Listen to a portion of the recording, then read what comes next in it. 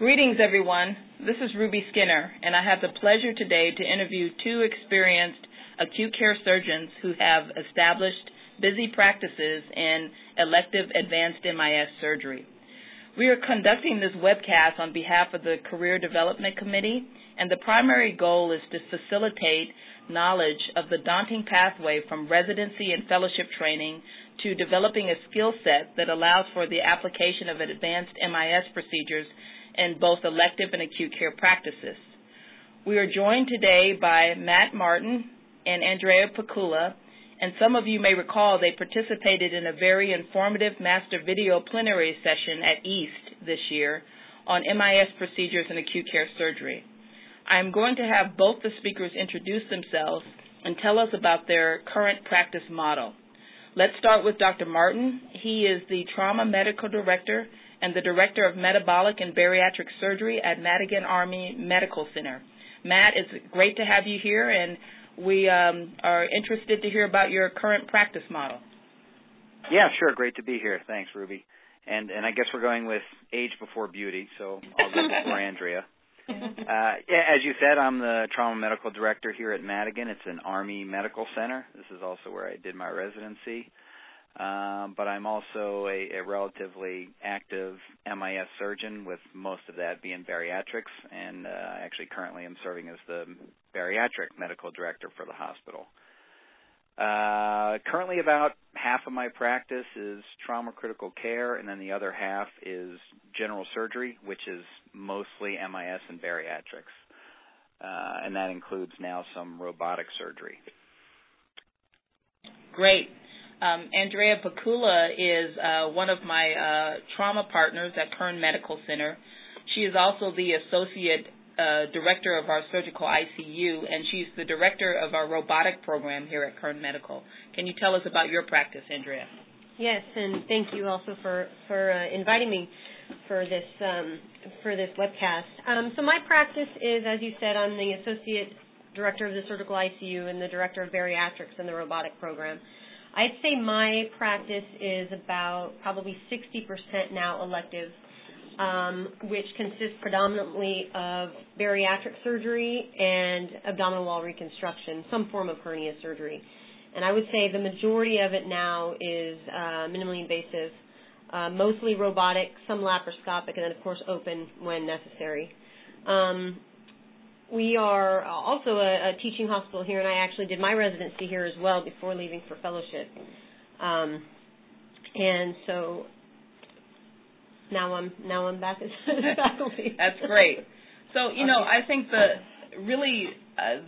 bulk of this discussion, I think the important part of this discussion is really how you guys acquired the skill set to, you know, apply it in an MIS practice. We know that, you know, most things these days are moving towards using MIS techniques, even in acute care surgery. And, you know, how does a resident grad or a fellowship grad jump into doing advanced procedures like hernias and bariatric procedures? And also, did you guys do any additional fellowship training? So why don't we start with Matt for that?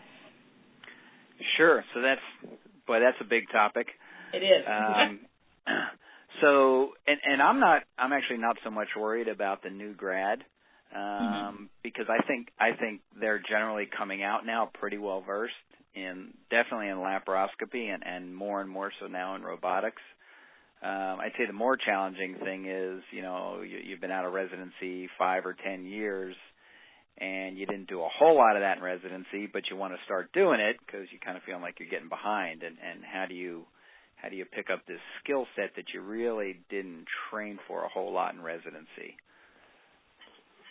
So in my residency, I actually really liked laparoscopic. I tried to do as much as I could.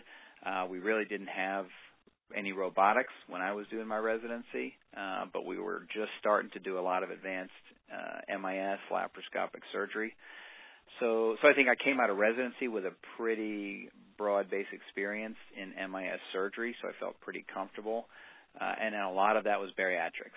So I think all of the people that graduate this program here, we come out very comfortable doing bariatric surgery, and if you look at our case numbers, it equals or exceeds most bariatric fellowships, I would say, in the country.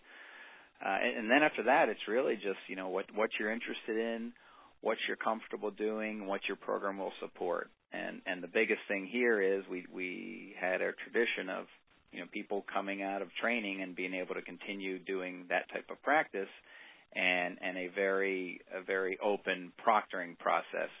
Mm-hmm. Where when I came back from fellowship and started doing bariatrics, that first year I was mostly scrubbing and being proctored by a couple of the older guys who were doing a lot of laparoscopic and bariatric surgery. So it was almost like a mini fellowship. So I think you have to have the basic background, and then I think unless you've done a very focused program or fellowship, having some kind of proctoring or mentoring when you're first getting started, I think those are the critical aspects of being able to make that jump successfully. Great. It sounds like your training was very good, very broad. I don't think that translates to across the board, and there are various different types of residency training models, and most recently the laparoscopic requirements or the numbers have gone up, which has created some concern. Andrea, can you tell us about your process of going from residency to your current skill set? Sure. My residency was a little bit different. We did I did do quite a bit of laparoscopy, and like Matt, I was very interested in minimally invasive techniques. And so we had one or two surgeons at the time that were doing complex MIS, but by the end of my residency, those surgeons had actually moved on and had left here. And so it was really kind of up to me once I left to further, establish my skill set. And so after fellowship, when I came back and I was asked to kind of lead the bariatric program, with that I wanted to do additional MIS procedures. So I actually went and did a number of, and there wasn't actually anybody really here to proctor me per se, so I went and did a number of preceptorships, mini fellowships, almost doing an additional fellowship is what it seemed like, just focusing on bariatrics and hernia because those were really my two areas of interest. And so much so that I was able to take the skills that I had and just develop it into, I think, a little bit more of a complex MIS skill set. Great. What about robotics? I think both of you have mentioned that robotics is a part of your armamentarium for MIS. How did you go about getting that training? We'll start with Matt. Yeah, so the robotics process is actually a little more formalized now, compared to laparoscopy. Anybody come out of resident can do laparoscopy. So in general, for general surgeons to do robotics, you have a period of training, which includes there's an online component, and we'll talk about the Da Vinci robot since that's the only platform currently available. So there's a graduated program where you do online training, you do a hands-on familiarization with the robot that's with your local rep. You usually then go somewhere and do a day of case observation, which is at another hospital with a high-volume robotic surgeon. They then take you to the robotic course where you do procedures, and that's a live animal lab. And, they ensure you have all the basic skills to operate the robot and do these procedures. And then you go back to your center and your first whatever number are required by your credentialing committee cases are proctored. And oftentimes, if you don't have an internal proctor, then they'll bring in an external proctor.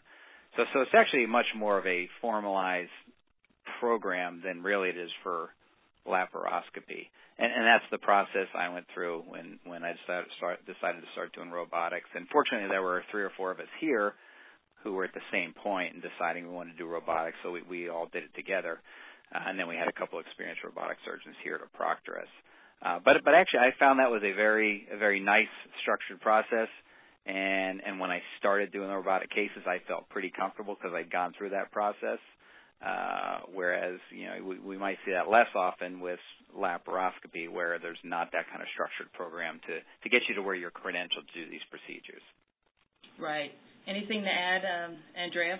Yeah, I would just add that is one of the things about robotics, and again, like you said, only Da Vinci is available right now, or through Intuitive, but they have such a well-established process for surgeons becoming credentialed, so that really, hopefully, there's, it's more room for success and not failure, and they're extremely supportive. So I did the exact same process when I trained, and I actually had gotten an outside proctor, and he's actually been a mentor for me through much of my even, 2.5 years into robotics now, where I'll still, if there's a complex case that I'm going to add or, one that I haven't necessarily done, I could just call him and talk to him, and it's just a great way of becoming comfortable with the technology and then being able to establish it in your practice and just make it a successful practice. I think the other key part in developing a program, because we didn't have a program here, we had urologists that actually, with them came the robot, and that's how I ended up getting involved and getting trained. And one of the things that we did was developed a robotics committee in order to really help to facilitate the proctoring of other surgeons and credentialing of our other surgeons and, going over some other issues related to the robotics program. So I think that's an important part too, not just going through the training itself. Right.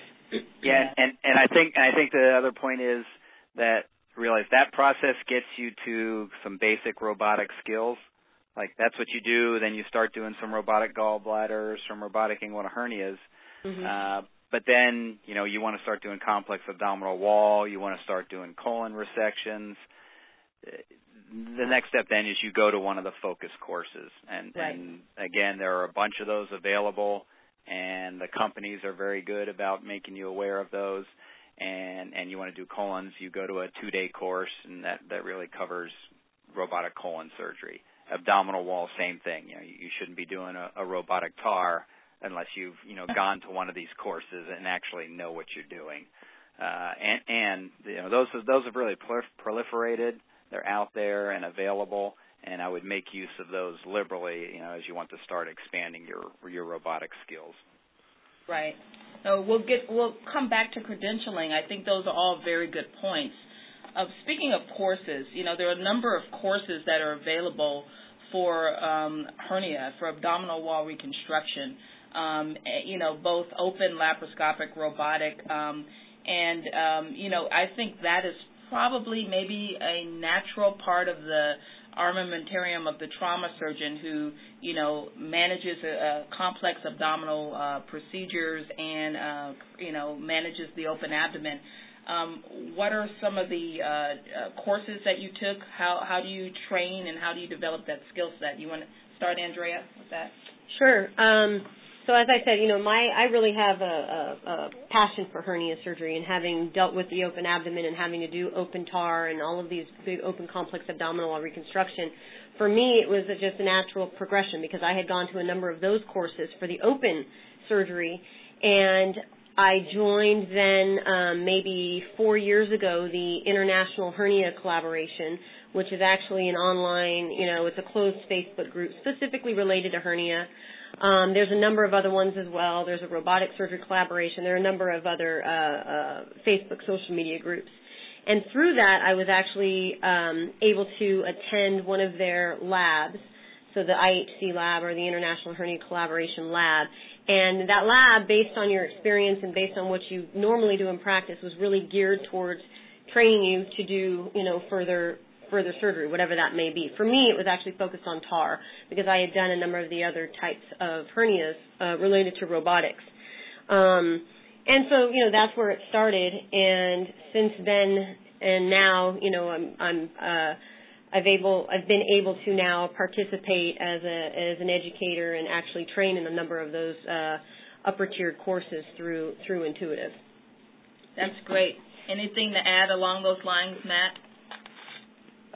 Well, I would just say, you bring up abdominal wall, and that's unarguably the fastest area of growth in robotics and general surgery now.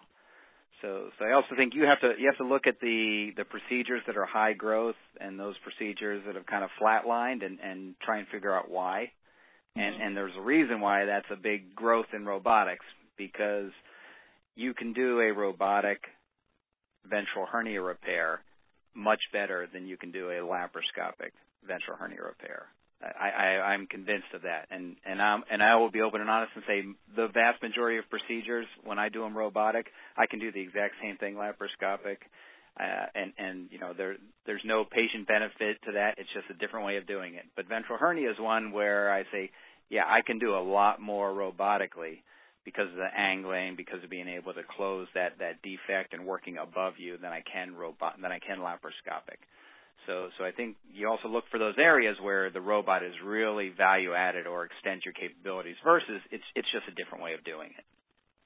And you know, to add to that, it's definitely makes it easier for us, of course, to close the defect, be able to, you know, use the articulated instruments, but the ability to do some of these repairs for patients, minimizing the use of certain types of fixation. I mean, we've seen dramatic differences, I think, and the data has shown it too, but the early data in laparoscopy versus robotics for some of these hernia repairs related to pain, you know, SSOs, things like that, even defect closure, as he mentioned, and also length of stay for sure, because of it's just, for some of these repairs, it's, I think, a better repair and better tolerated for the patients oftentimes. Sure. One of the things that you mentioned earlier, Matt, was you thought that this session is, you know, even more geared towards the surgeon that's been out 5-10 years or so, who's a bit behind on advanced laparoscopy. Since we're talking about robotics, what are your thoughts about that particular surgeon, they wanting to, you know, jump into advanced minimally invasive cases? Do you think robotics is a better pathway? You know, do you have to have the advanced laparoscopic skill set to do those same procedures robotically? Yeah, and that's a big debate right now is, you know, should you be an expert laparoscopic surgeon and able to do everything, and that's, you know, your criteria for then being able to start doing robotics? And I don't think that's true. And in many ways, robotics makes doing things laparoscopically much easier. You can definitely, anybody can suture intracorporeally with a robot versus it's a much harder skill laparoscopically, and that's fine. And, you know, if your laparoscopic experience at that point is limited, it's fine to go into doing robotics, and again, it's a skill multiplier. So I don't think you need to attain, you know, the top level of laparoscopic skills before you can start basic robotics. So I would say, you know, you do what you want to do, what your program supports, and what you have available, and what you can do safely and optimally, and what you can incorporate into your practice. You know, and even if you're just doing, you know, if all you do is trauma and emergency surgery and you do no electives, there are definitely ways to incorporate robotics and a lot of laparoscopy into trauma and emergency surgery. Great. Switching gears a little bit here, you know, what organizations would you suggest that surgeons join, and what meetings should they go to as they're advancing their laparoscopic skills, be it for bariatric or just for other advanced procedures? Andrea? Well, for bariatrics, there's the ASMBS, or the American Society of Metabolic and Bariatric Surgery, which is a very good meeting. Of course, SAGES is the biggest, you know, endoscopic society around, I think, at least nationally and internationally, and that focuses on all aspects of minimally invasive surgery. Some of the smaller meetings, there's the MISS, or the Minimally Invasive Surgery Symposium, which happens every year. I think that, and again, you know, like just to bring it back to, and I'm sure Matt will talk about this too, the importance of the impact of social media now with regards to learning and teaching and, you know, networking with other surgeons, which has been a great way to be mentors to other surgeons, be, you know, a mentee or get mentored by other surgeons. And all of these meetings together oftentimes just they're often interrelated somehow. So if you go to one, you often see the same people that you do at the other meetings. But you can really find a meeting to focus on whatever it is that you're interested in. But I think those, in my opinion, are probably the kind of the key meetings for the minimally invasive surgery. Matt, your thoughts? Can you believe that the first organization she didn't say was East? Right. Oh man, that's the purpose. That was of going to be right. That was going to be. That's Well, yeah, you're right. And you know what? With what you've done within the last couple of years in trying to bring with the plenary session or the sunrise session that we did a couple of years ago for bariatric emergencies, a lot of what was discussed was minimally invasive approaches to that. And then, of course, the plenary masterclass video session that she mentioned that was in January was absolutely, it was all about the MIS approach to acute care, emergency general surgery problems. And, yes, I would love for East to have been, my first choice. I think that trauma surgeons were a little slow to adopt MIS, and I don't know if that's because we're so used to open maximally invasive surgery, and if it's emergency general surgery, we kind of tack that on because the trauma surgeon has been the one that is taking care of most of those problems. But, I mean, like you, I know that, we both feel that these patients should be getting the same approaches that we would do electively or even in an emergent setting, rather than jumping to an open technique. So, yeah, East, we need to move that up the ladder on the list, and I can't believe I didn't even say it. Yeah, and I agree with what Andrea said. The big ones would be SAGES, probably SAGES and SLS for laparoscopy and robotics, ASMBS for bariatric focus, and those are your good meetings to go and kind of see the latest and greatest and what's going on and keep yourself up to date. The other thing you want to do, if you really want to do this in your practice, and especially if you're finishing training and you're going to want to go somewhere and get credentialed, or if you're moving and you want to get credentialed to do this somewhere else, we're increasingly getting into the world where if you don't have a fellowship certificate, you better have a lot of things saying, that you know what you're doing and you're an established surgeon in that field. And so the other part of joining those organizations and going to those meetings is that helps you kind of build up your credentials. Like I didn't do a bariatric fellowship, right? And nowadays it's hard, coming out of training, it's hard to get a bariatric job unless you've done a fellowship, and for the people a little bit older like me, you better have some credentials. So I can say I'm an ASMBS member, and I'm a peer reviewer for a bariatric journal or something like that. So you really want to start building those extra credentials too, if that is really part of your career plan, in addition to the educational benefit you get from going to these meetings. Right.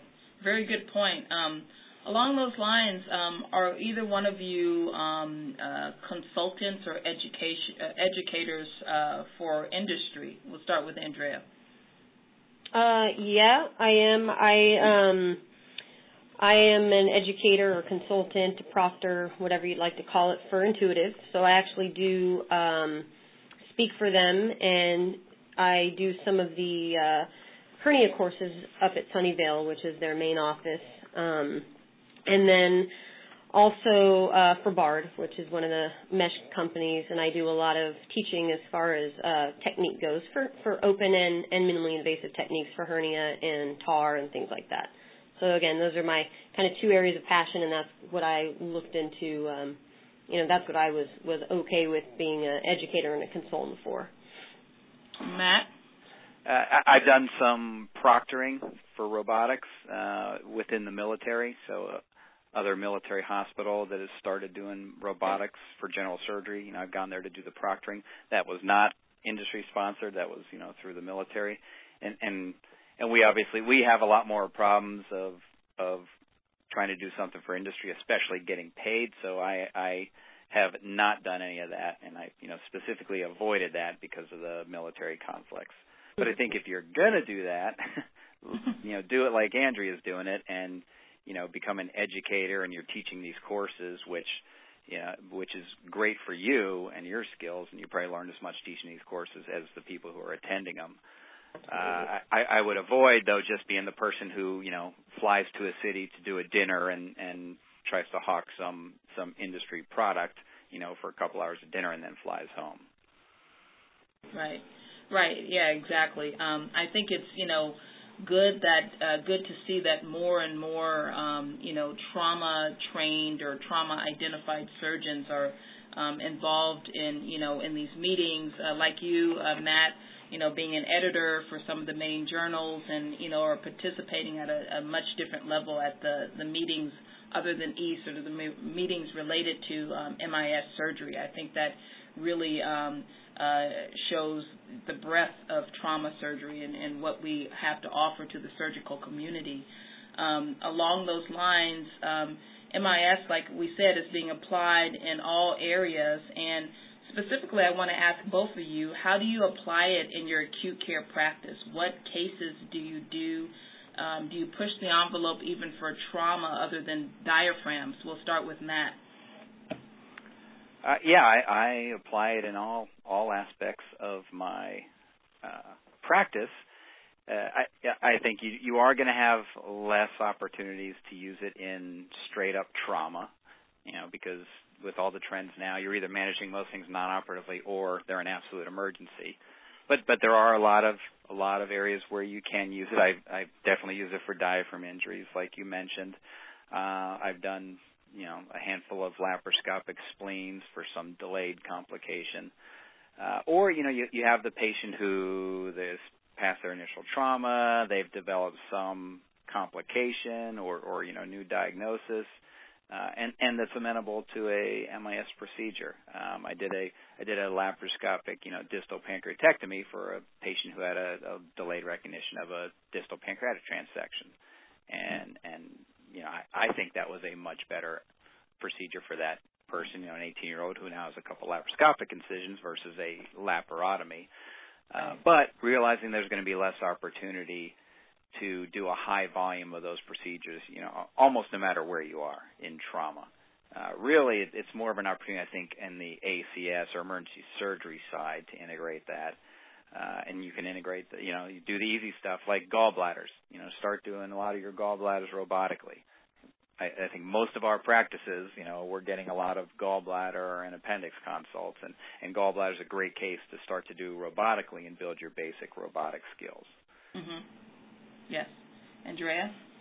Yeah, no, I pretty similar in my approach. I mean, if the patient is stable, and forget about trauma, but if talking about emergency general surgery, if the patient is stable and can withstand pneumoperitoneum, then I will approach almost all of them minimally invasive.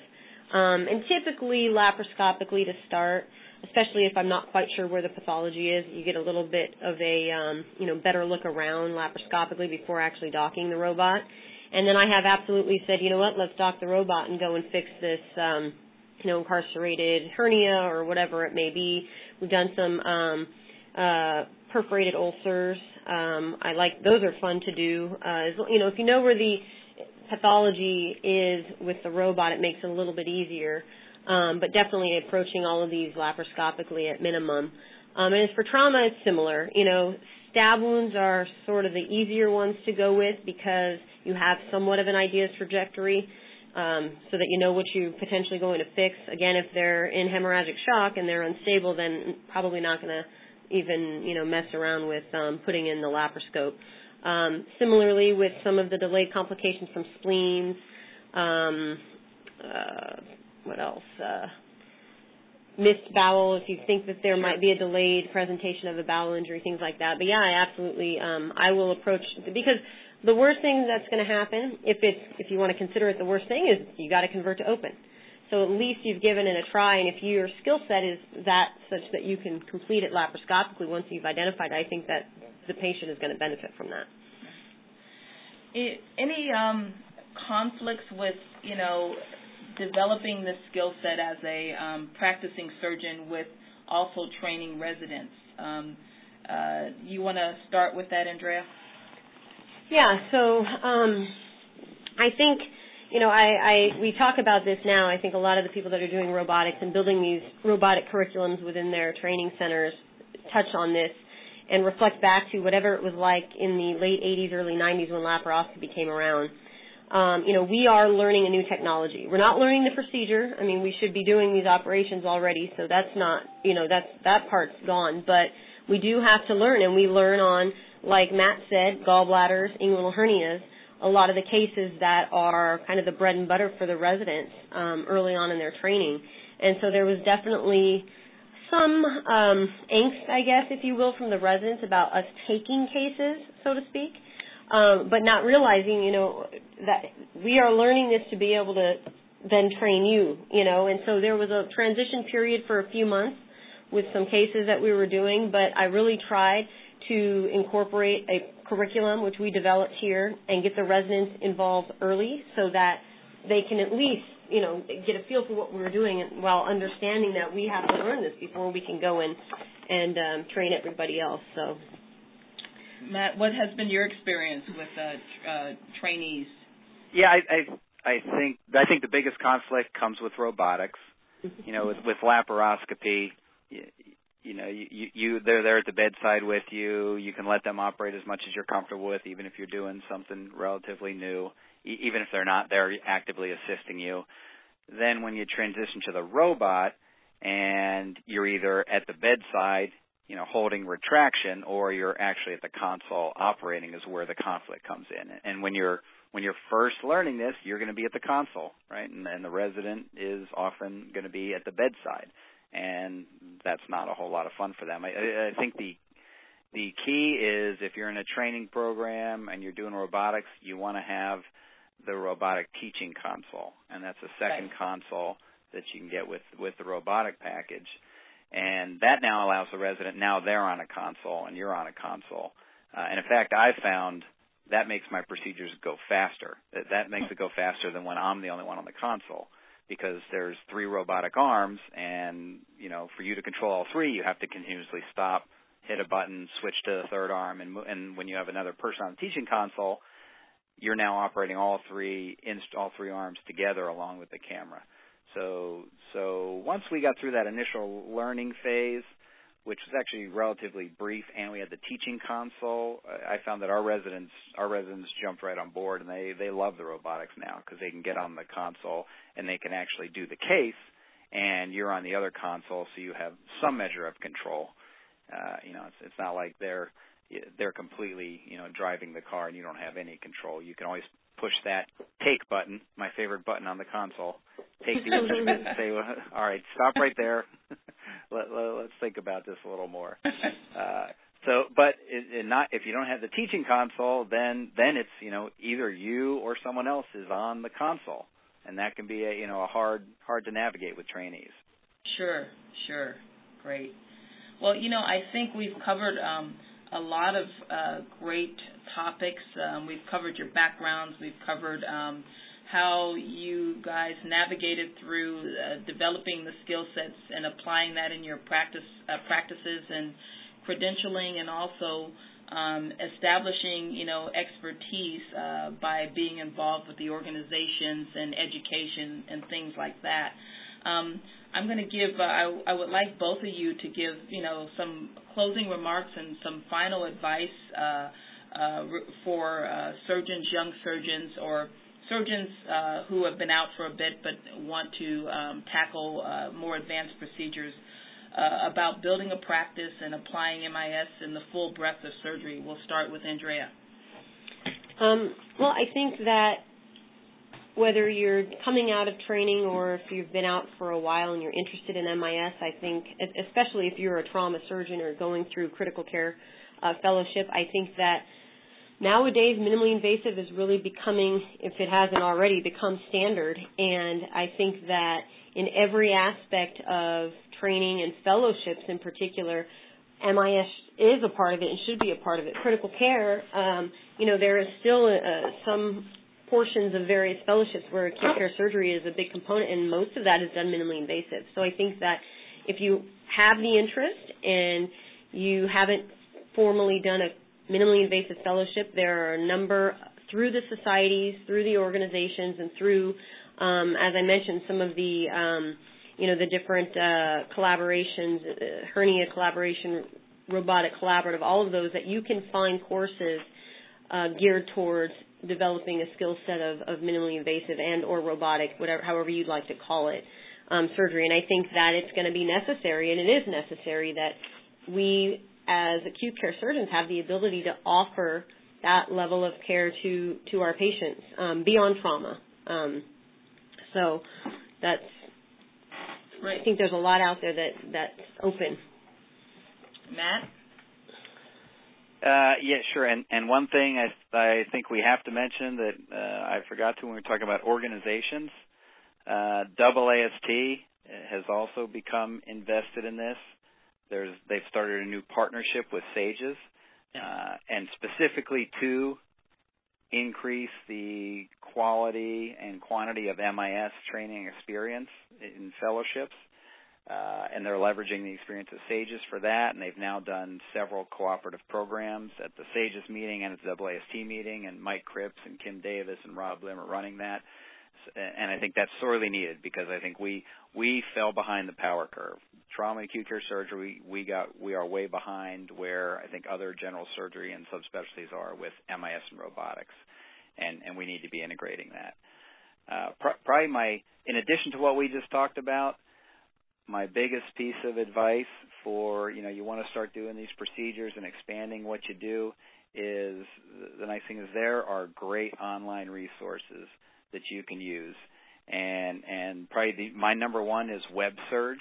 There's a website called WebSurge, and that has nearly every laparoscopic and now robotic procedure you can imagine. It has videos, and you can go by procedure, by body region. And, and whenever I'm going to do something I haven't done a whole lot of recently, like a lap adrenal, I'll go to that website and I'll watch 5 or 10 lap adrenal videos from an expert who's, done it, and I feel a lot more comfortable going into the OR now doing that case.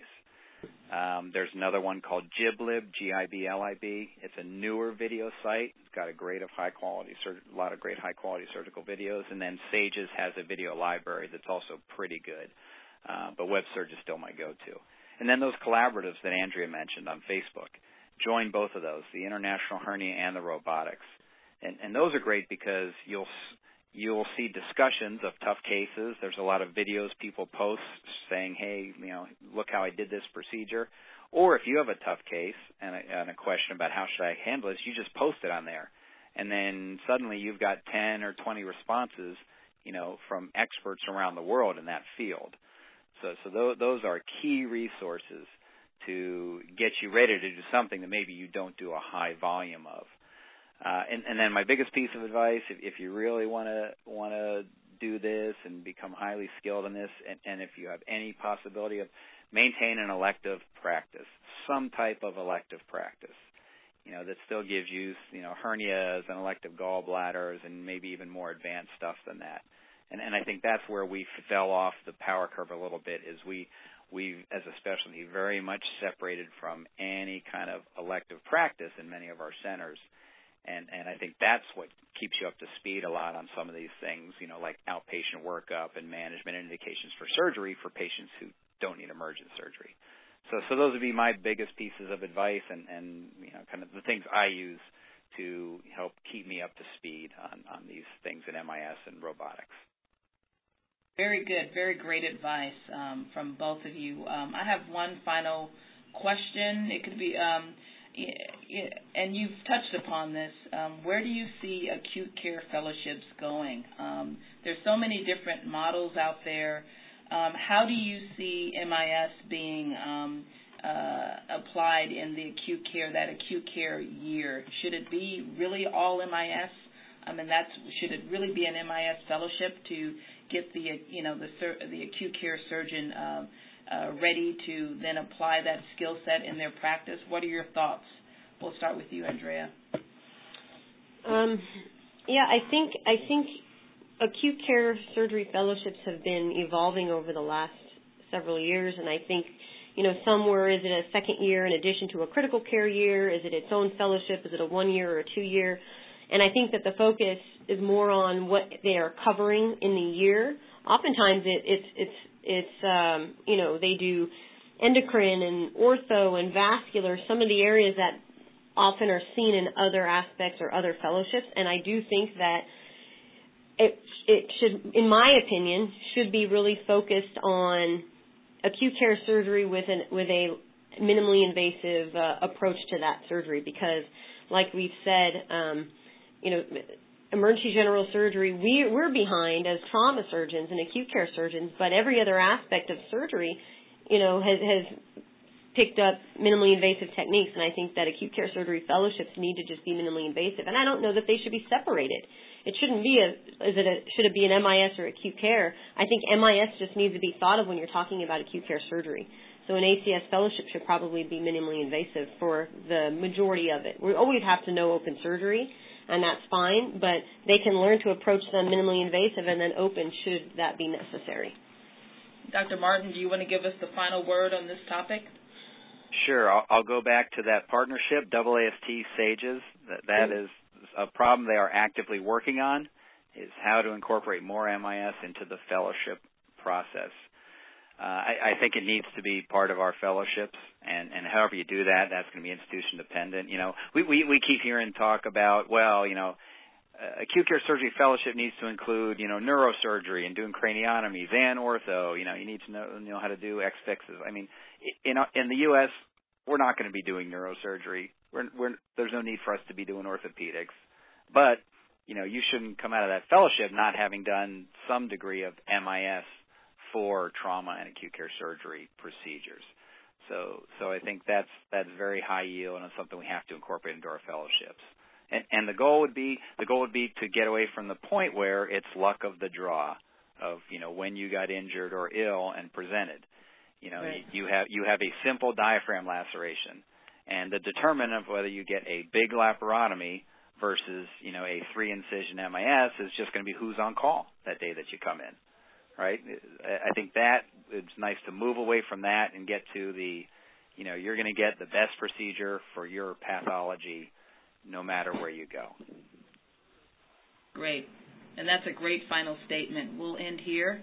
I want to thank Dr. Andrea Pikula and Dr. Matt Martin for sharing their time and giving us their expertise on a very, not controversial, but a very rapidly growing area in the area of acute care surgery. Thank you very much. Thank you. Thanks, Ruby. Great. Thanks, Andrea. All right. Thanks, Matt. All right. Okay.